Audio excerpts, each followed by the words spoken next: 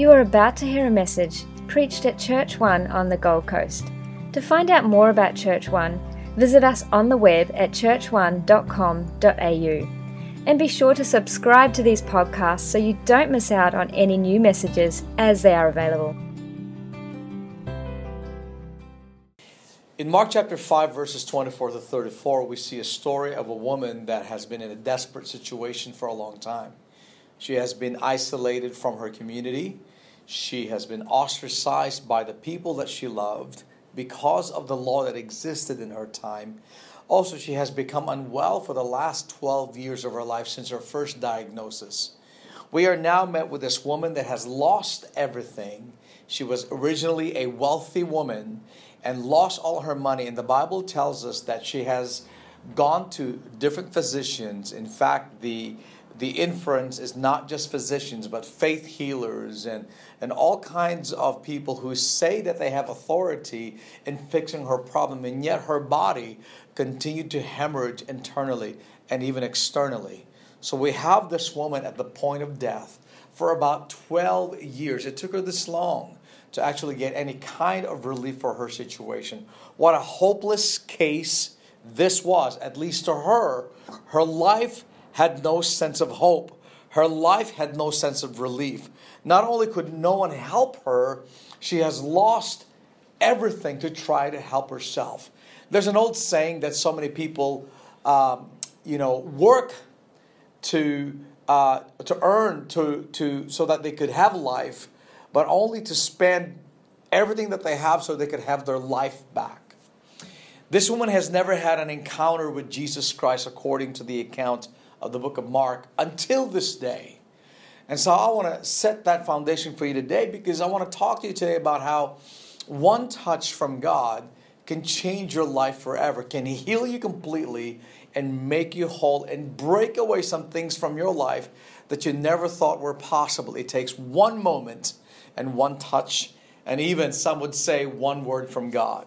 In verse 24 of Mark chapter 5, we see the story begins this way. And he went with him. What a way to start the story with those about 5 words, and he went with him. What this is referring to, early in the chapter, Jesus was approached by a man called Jairus. Now, he was a synagogue leader or ruler. He was probably one of the guys responsible in the early days to keep Jesus out of what was known to be the church at that time. Jesus was too controversial. He was too powerful. He was too unorthodox. He's not the kind of church leader you would expect today. He kind of went into the church, kind of blew it up. The power of God would turn up. People would get healed. He would do things on the Sabbath, in which case they weren't allowed to do anything at all. But yet Jesus did everything to set people free and healed them and release them from whatever it is that they've been experiencing all their lives. I call this a divine interruption. Jesus was actually on his way. He had an agreement with Jairus, the ruler of a synagogue. Yes, I'll come and help your daughter. I'll pray for her, who at this point in time was already at her deathbed. At this point in time, in verse 24, the Bible said Jesus was on his way to go to Jairus' house so he could pray and heal her daughter. But there's an interruption that took place here. There's a woman with an issue of blood for about 12 years that stopped that journey. We don't know how long this took, this story, but this kind of interruption to the story of Jesus healing a 12-year-old girl was interrupted of an older woman who has been a prisoner of her condition for 12 years. It's a fascinating story when you think about it. But what would make Jesus stop from taking care of a little girl that has been isolated in her home at her deathbed to a woman who did nothing but just touched the edge of his garment? What would make him stop? What would make him stop his journey? Surely it was an urgent thing for him to go see this girl. But there was something about God, and there's something about what we do that gets God's attention. I want to talk to you about that today because I believe that we need to get God's attention from time to time. I'm not saying that God is not attentive to your needs. I'm not saying that God kind of sort of look at your friend and see, oh, well, I'm going to take care of this person before I take care of you. No. God can take care of the whole human race at the same time, because the Word of God tells us that He is omnipresent, which means He is ever at all times, at any time in the world's history, but He's also omnipotent rather. That means He is all powerful. So we have this all powerful, all present God. But in this particular juncture of time, we see a snapshot of the heart of God when it comes to what gets His attention. I call it a divine interruption, not because a divine person interrupted Jesus, but because there's an interruption here that took place, and what looked to be a mission that Jesus was on was interrupted because God is wanting to do something. I found over the years in my life that my life would become interrupted either by people, by circumstance, my children, the things that I'm going through. And I've learned over the years that the most important thing for me to do is that in the midst of that interruption, in the midst of what seems to be a roadblock, that I need to take stock and allow the Lord to touch my life and help me learn the lessons of what is happening at that time, and rebalance myself or reconfigure and recalibrate myself according to the plans that God has for me. Let me read to you some parts of this passage of Scripture. In verse 25, the Bible says, prior to that it says, a great crowd followed Him and pressed around Him. Now I want you to understand the background here. In the small streets of that city, of that village, the crowd were so packed around Jesus that He was thronged, the Bible says. He was hard pressed. It's like, a Boxing Day sale if you're right at the front of the door. You're pressed by people around you. In verse 25, it says, there was a woman who had had a discharge of blood for 12 years and who had suffered much under many physicians, and had spent all she had and was no better, but rather grew worse. I want you to note that not only she lost everything by trying to get herself better, the physicians did a bad job, all the doctors, and she had none left to take care of herself, but she has gotten worse. This truly is a helpless situation. Who can help her? Who can fix her problem? Who can extend her life? Who can restore her back into her community? In verse 27, something interesting happened, because Jesus was about to pass by that road as He was on His way to heal a young girl of 12 from her deathbed. In verse 27, it says, she had heard the reports about Jesus and came up behind Him in the crowd and touched His garment. For she said, if I could touch even His garment. Or another interpretation in Luke, it says, another part of the story says, if I could touch the edge of His garment, not His whole garment, but just the edge, and I will be made well. In verse 29, and immediately the flow of blood dried up, and she felt in her body that she was healed of her disease. Let me break that down for you a little bit further. In the book of in verse 27, the Bible says that she heard reports. What that indicates to us is that she has never met Jesus. She's only heard about Jesus. And when I think about that, I'm reminded of how we, in this society, in our era today, don't really see who Jesus is in the way He was seen by His disciples.